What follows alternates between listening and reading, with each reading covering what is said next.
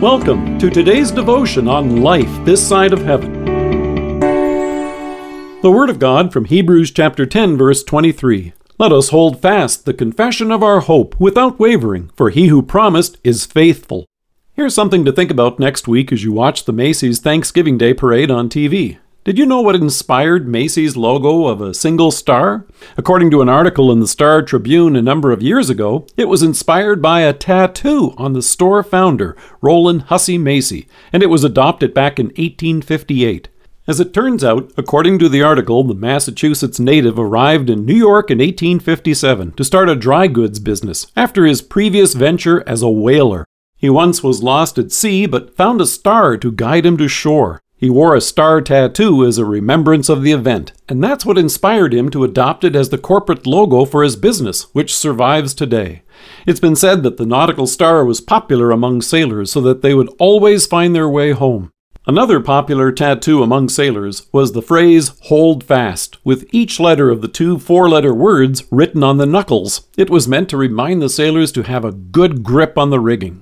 Here in Hebrews, the writer encourages us to hold fast to our confession of faith. He writes, "Let us hold fast the confession of our hope." You and I are blessed to know by faith from God's Word that God so loved the world that He gave His one and only Son, that whoever believes in Him shall not perish but have eternal life. What an incredible joy it is then to rise to our feet and speak together the words of the Apostles' Creed on a Sunday morning and declare together, "This is what my loving God has done for me and for us." The Greek word he uses for hold fast is one that shows up in a nautical context when someone wants to say, "hold your course." And that makes sense since earlier in the letter he also exhorts us saying, "Therefore we must pay much closer attention to what we have heard, lest we drift away from it." The reality is that it's easy for the worries, cares, and concerns of this life to distract us. And even the abundance of our activities, as good as they may be, may also crowd Christ out of our lives and can lead us off course and direct us away from our eternal salvation.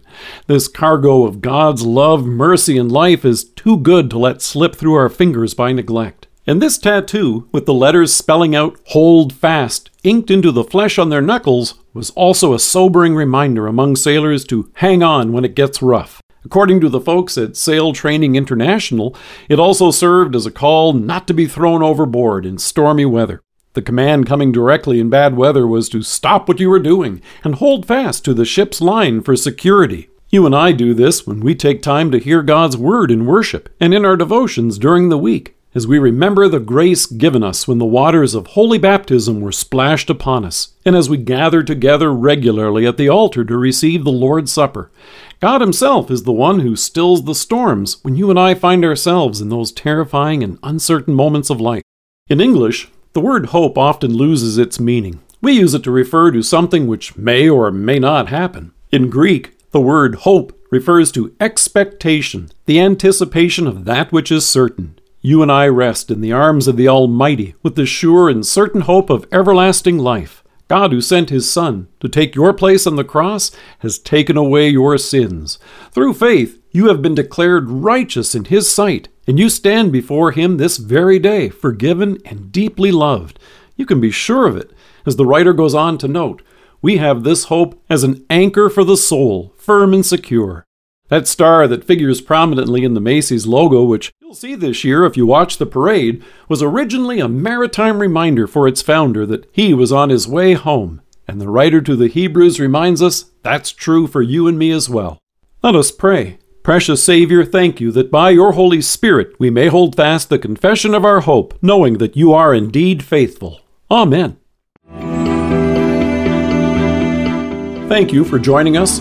If you are listening to us by podcast or on Alexa, we invite you to browse the resources that are available on our site at lifethissideofheaven.org. God bless you and have a great day.